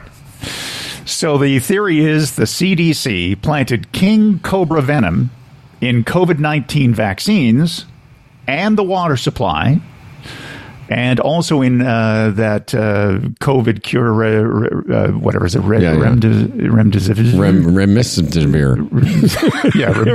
Remdesivir. Yeah, that too. That's in right. order to transfer Remdesivir. satanic remdesivir. Yeah, okay. In order to transfer satanic DNA to unsuspecting people. There you go. Wow. Okay, please continue. Thank you. I've got a chance to... Here's what the Dr. Ardis, former chiropractor, said. I think the plan all along was to get the serpent's, the evil one's DNA into your God-created DNA. They're using mRNA, which is mRNA is extracted from, I believe, the king cobra venom. It makes no sense. But anyway, and they think they want to get that venom inside of you and make you a hybrid of Satan. Well, why not at this point, Dan? There's this whole world out there. We haven't talked much about QAnon lately, but, they believe that JFK Jr. is alive, that they believe John's alive. I saw some posters from a QAnon rally. So why not, the whole idea of the devil as a concept is, ridiculous. And now you've got somebody who's saying out loud, well, it's the devil's venom going into the vaccines. Right. Honestly, if you were pitching that as a premise in a movie, the people would be like, no, I don't think so. No, I don't think it's... We really can't suspend our disbelief on this one. That's right. You want us... No, I don't think anyone's going to buy that. But sure. Fuck it. Yeah. That's we can funny. get this stuff in water, the Russians doing something to our systems with the... But we can't, I don't know if there's enough king cobra venom kicking around to make a difference. And I don't know... who has time for this? I can't figure out what to watch on TV. Where are people getting the time to jerk off king cobras and put their venom into... Anyway. Another guy associated with all this is coming out with water filters that will filter King Cobra's venom, of course. Of course. For Thank hundreds you. of dollars. Okay. You know, it's like you scratch this whole side of the world, and it's always something to do with smell. And if you act now... do you have a second story, Dan, before I talk to you about the world before legalization? Yes, I just wanted to mention the Ron Robertson died. Dee Dee Robertson, the wife of religious broadcaster Pat Robertson, a founding member of the Christian Broadcasting Network, the CBN, died Tuesday at her home in Virginia Beach. She was 94. Pat Robertson, the, guy who, if you watch any kind of religious TV, he's been around for a long time. He's 92. So I think there's probably... a lot of the God guys will be dying soon. Well, and he's worth a humble $100 million. And there's also Jimmy Baker. He's 82. He's frozen up again. Jimmy Swagger. I'm sorry, you're worth $10 million. He's 87. In the last 30 seconds has just been a nightmare. It's fine. It's fine. I think I'm over it. It's not a nightmare. It wasn't really a nightmare. It always happens. Well, I know. It's weird because here you are making your big Fred debut, guest Fredding. It's interesting that those guys are worth all that money. And you know what I'm going to say. It's like the people that they're supposed to be helping. And I'm being sincere. Like, I sometimes feel bad for those people. I know it's easy to dismiss them as a bunch of rubes, but the people that are sending or tithing, for you people who aren't familiar with that term, which is to give a percentage of your, I guess, your income or your money to God. Yeah. The only problem is it's not getting, it's like, when they do those things with charitable organizations where you're supposed to disclose how the money is spent, like how much money actually got to the charity. I'd like those guys to have to disclose how much money got to God. Like how much? Too. Yeah, because a lot of the money seems to be going to their aeroplanes. But they're lavish lifestyles, which God wanted them to have. But obviously. When you die, I missed a couple of the net worth, but the one I did hear is you say this Robertson character had $100 million. Yeah, Swaggert's got 10. Kenneth Copeland 760. I'm sorry, 760 million. Yeah, he's one of the most disgusting human beings on this planet. Yeah. And I don't know if I do know, but let's say there is a God for a second. When those guys get up there, I want to hear that conversation. Because what I was getting at was the people that they're supposed to help, those poor people, I don't think they understood that they were giving this money to support those people's lifestyles versus, helping themselves. Well, you're giving up, some of your income to help others is the whole concept. That's a Christian, way. And then you're supposed to be helping, with wells and in other parts of the world and making life better for the less fortunate than you. And, yes. It doesn't make any sense that, Joel Osteen has $100 million. It just, why? But I mean, how could you possibly have that? I get it. Like the whole point originally was give us some money, give the church money to help the church do its good works for the people. I get it. Meanwhile, there's a bunch of hungry people going, I can't. How come? When do we get to ride the plane? When do we help me? Anyway, the fact that Kenneth Copeland is worth nearly $1 billion should tell you everything that is wrong with that whole ridiculous culture. You're right. Yeah. All right, let's move on to something that is a bit more pleasant. Do I support weed? I was on the cover of High Time magazine. They didn't put me on the cover because I don't like weed. So, if you don't know that about me, I'll just state that, and right away you should know that I'm a big supporter of cannabis as the legalization, everything about it. But I thought because I knew you were going to be hanging out without Fred on this show for a while, I thought, Dan and I have been friends since 1978. And I was there. I've often told, hang on a second. Dookie's back here. Fucking Mr. Leg Problem is back. What? His procedure's done? I guess. Fuck, I don't know. Where's he? Is he coming back to... Does he think there's a meeting? What are you doing? I don't want to interrupt, your show or anything, but... No. That was an in and out procedure. No, I get there, and I go through this whole registration thing, which is compounded because of COVID. You got to go through two, barriers, so to speak. And then I go upstairs and they said, oh, the doctor didn't show up today. They're going to phone you. The doctor couldn't make it today. Maybe the doctor was sick. Maybe the doctor had his own procedure to do.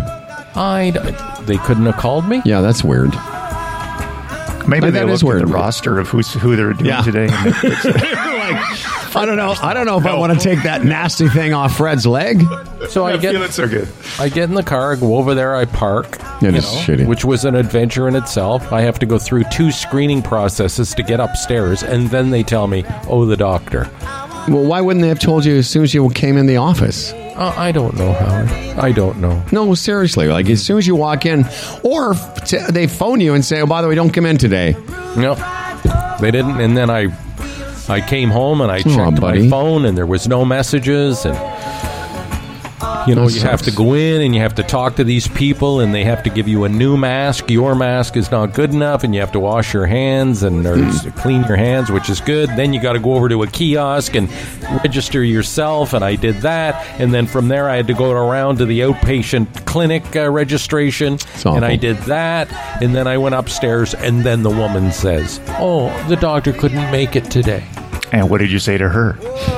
Well, it's not her fault. I said, well, that's a drag. I said, people take time off work, and I've just paid for parking. And did you ask for your parking money back? Yeah, it was only $3. It's $3 you could spend on something else. Principal. Well, I'm sorry you had to do that, buddy. And that sucks. Yeah, but it made for a compelling story at the end of the show. Well, the show, we were just going to launch. I was about to launch into a whole... I literally was just setting up a whole history of Dan and I smoking weed, and now you've come in. I'm going to bow out because I didn't know, and you guys go ahead. I just wanted to report in. You can be part of this conversation, can't you? It's your show. No. See, I was afraid. I wasn't, although I was listening on the way over, which was pretty cool. How are you listening? On your phone? I was Bluetoothing it. Oh, come on. I had Facebook up, Bluetoothing it through the car, so I was listening. And how does it sound in the radio? Well, Dan's quite a bit louder than you are. Seriously? You don't want to hear that. Yes. Well, yeah. I've told you, and it's not just it's not my imagination. It's not. Well, I'm glad to hear you say that, because I know it's a bit of a running gag on the show. Why isn't my mic louder? But Dan is up front and comes out of it like a radio station, and then you're somewhat lower and over there. Well, I don't know what to say about that, because when I hear it, I only ever really monitor the show once I've done the production, the post-production, and then I listen to it, and it seems when I listen to it that the three of us are more... Well, by that time, after you've done all the I've done all the sweetening of it, so what you heard was us on Facebook without the compression put in. Yes. So somebody listening to a podcast only doesn't know. I don't think they hear it the way we're talking about it. But I did say that I told you that when we were having those mic problems. I said I should just get whatever mic Dan has, because it's the best one of the three. Yes. How did Jackie sound on the? Were you? Yeah. Okay. Loud and sharp and shrill. But this mic sounds muddy in that forum. Yeah. I don't know what else. Yeah, that's just... Although, it is pretty cool, where technology is nowadays. Like, dicking around from our basement, you can actually drive down the road and listen to a show live. That's cool. It is cool. And it's kind of like, at some point, we'll be talking about that story I had mentioned. I thought it was Tony Clement that sent to us, but you told me it was some other Tony, that Amazon Music or Amazon is creating an app. If you want to go look it up, it's fascinating. It's called AMP, and it's live radio. It's basically a live radio app for creators to basically use this technology to have their own live radio station. And what's unique about it, I think, is that Amazon is supporting it with all the free music you want, like millions of songs. Plus, the other thing I didn't tell you guys is that this app allows you to interact with your audience, take calls, go live. It's pretty interesting. Yeah. And to think the millions that big corporations spend every year to keep their stations on the air. through transmitters and music rights and wow. Anyway, listen, I feel a bit bad. Why? This is because I just thought I would pop in. I hadn't been listening for the past since I left the hospital. I didn't listen on the way back. I listened on the way there. And then I thought, I'll just pop in and give you an update. I didn't know you were about to launch into a very personal, sentimental story. It wasn't. It wasn't even. Well, it was personal, but then you can be part of this. It was just. I don't need to drag it out, but I thought it was an interesting conversation. Would be an interesting conversation that I was there the day that Dan smoked weed for the first time, and went from being Dan Giebert to Dan Duran.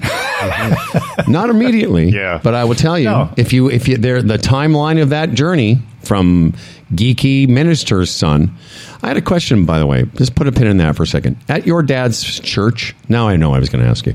Did you guys collect money? Yeah, the offering plate. The offering plate. Did you ever? So there's a section in the service. There's always an offering. After the sermon, usually there's a hymn, and then there's usually the collection plate goes around, and everybody puts their stuff in. Now, did you ever pocket any of that coin, Dan, for some Liquimade? No, it's that kind of thing we would do. And, it wasn't, the collection didn't go directly to my dad. It went to the church organization, and then the church, out of the income from the congregation. My dad was an employee of the church, basically. Right. So. Hey, Patterson, did you hear that that Kenneth Copeland guy, Dan's story in the news today was how much these fucking guys are worth? Excuse me. Kenneth Copeland. That bug-eyed asshole is worth $760 million. If that were, and Robertson's worth $100 million. I said to Dan, if you ever needed a reason to know that religion is just fucking ridiculous, how is somebody who's supposed to serve baby Jesus worth $760 million? Oh no, because they're hucksters, they're con men. They got their disciples emptying their pockets for them. It's great. It's fantastic. It's a beautiful model. How old were you? Joel Osteen creep. Oh, he's the worst. How old were you when you smoked your first joint or smoked your first puff of marijuana? Probably 13, 14. Way before me. Yeah. Never did any of that. I was my 14, 15, 16, I was a hockey player, and I drank a beer the odd time. I never smoked weed till I was finished high school. In fact, not until I got into radio. But I was smoking weed for about a year before Dan came along. And Dan, I remember this line. I'm not even making it up. I remember Dan got high. We were over at Danny. Well, you were roommates with our friend Danny Kingsbury. Yeah. 759 Hasha Lake. That's right. And Dan got high for the first time and literally never left the fridge. It was this. I had this image of Dan with the fridge door open, just staring at it. And I remember the first part of that though was that I didn't think I was high. Yes, of course. And I thought I'd sort of got I said, I'm not feeling anything. I'm not feeling anything. And then I felt something, and I didn't know what it was, and I felt sick.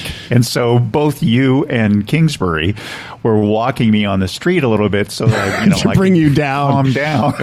And then you got high, then you got sick, and then you got hungry. And then I go, wow, this is interesting. Yeah. Like he's calmed down, and Fred's known you in some of this time, but I never met I used to say this about Dan. I never met anyone that could drink more or eat more than Dan and never gain weight. Just one of those guys that had, I don't know where he put it, just this endless appetite and capacity. But a lot of it started in the early days of us getting high. And we're running out of time because I was going to go into this whole thing, Dan, about how our lives of trying to buy weed or who has the weed. And the reason I thought of it, again, because I knew you were going to sit in, but, yesterday I was looking at my little supply there, which isn't extensive, and I thought, I should go and get some more hash. And I, put on my jacket, walked 3 doors down from where I live, picked some up, came home, smoked a little bit before dinner, and then there it was. And I thought, years ago when you and I first met, even when Fred and I first met, like that operation I just described would have been so much more complicated. And now, even though it's only been 3 or 4 years, we just take it for granted now. Yeah. That, if I may, smoking a bit before dinner, why? I like it. I like usually I don't, again, it's like watching TV. I never touch it during the day. And then usually in the evening, whether if I'm with Rachel or not, I usually have a little puff before dinner or around dinner time. And then, it's just like it. It's like having a glass of wine or a beer, I guess. Like, I'm not going, it's time to get high. I just go, I like the way it makes me feel. It certainly relaxes me, helps me. No, it's not like, it's time to get high. It's more like, it's before dinner. I think I'll get high. Yeah. I guess. But for sure. The nuance of that. Nobody's right. I'm not being critical. No, you're not. I don't feel like. No. I guess I do it to get high, but I don't. That's kind of my usual every day. And Rachel, I make her a little drink, whether we're making dinner together. I'll make her a drink, and then I have a little puff, and I like to have a little puff and then have a fake beer. I don't know why I like that association. Well, it's nice the way you wind down your day. By the way, I said 13. I shouldn't say 13. That was grade 8. I didn't smoke my first joint until grade 9 when I was at the high school and the older kids were there and the influence and the school dances. I never even saw it. Like, I'll be honest with you, I was a bit of a, I guess, I don't know. I didn't hang around with that crowd. Did you smoke it in high school? Well, no, of course you didn't, Dan, because I was there the first night you did it. But I never was near it. Just same thing. The crowd I hung with was not a crowd that had anything to do with that kind of thing. That foolishness, and I wouldn't have allowed myself to get near any people that did that. Did you drink beer in high school? I'm just thinking. I think the first drink I had, a little bit earlier than that was like had a little bit of. I think my first drink I remember drinking was a Harvey Wallbanger. Yeah, remember our parents made fucking what was that sweet drink, the grasshopper or some shit. I don't know. Oh, my God. Our house was Ryan Coke. Yeah. Yeah. I mean, I didn't even drink beer till later in high school. Our first drunken dances, it was either cheap wine or lemon gin. Yeah, lemon gin. I really didn't have a taste for beer until I was older. I don't know many people listening can relate to that, but I certainly can. My first real, got sick on alcohol was lemon gin. Like puking on lemon gin. But anyway, we can talk about the weed. Just the fact that it was 420 today, that I've known this man, Dan, since, for 44 years, and we have been smoking weed in every decade since. And I just remember being, whether it was California or in Calgary or Vancouver or wherever we've been, or to Amsterdam. I got so high in Amsterdam with Dan, I had to leave the museum and go lay down. Do you remember that? We were looking, and there's some famous museum, and at one point I tugged on Dan's jacket and said, I have to go now. I don't remember that. I remember being in the back of some one of those coffee houses there. Yes, next to one of the canals in the very, very back, and then somebody came up to you and recognized you from your my kids show, kids show days, TV days. That's right. Yeah, I got recognized smoking weed, but that wasn't as weird as being recognized with Dan in a strip club. That's a fuck. You know that story? No. Fred, do you know the story? No, I'd love to hear it. So I was. We've talked about it. I'm not much of a strip club guy, but I was leaving Calgary. Dan and I were moving to California. My brother David. My brother David. I think Lou Skeezes was there. We go to the strip club. First time I've been in years, because I had this kids show, and I was always a bit nervous about running into somebody hosting a children's show of seeing me in a strip club. Long story short, I do this thing where you lay down on your head on the floor and they put the money in your mouth, and then they lean over and they grab the money from your mouth. Yes. You know that trick? Oh, yes. At the moment the young lady leaned over to grab the money from my mouth, I hear a guy say, "Humble." Humble? My kids love you. And I'm like, fuck. One time I'm in a strip club. I've been ID'd as a woman is taking money from my mouth with her body part. Thanks to Jackie Budden. Thanks to Dan Duran, hanging out, doing a little guest Fred turn. That was great. We look forward. It's over. Maybe tomorrow we can talk a little bit about. There's a couple things that I wanted to get to.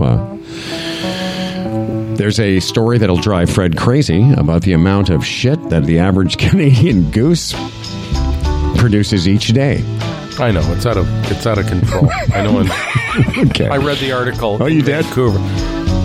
Vancouver, it's to the point now where it's just unsanitary and unhealthy. Something's got to be done about it. Well, we'll talk about that. Also, a friend of our show here has tried stand-up for the first time, and I wanted to talk about that. Yeah, very interesting.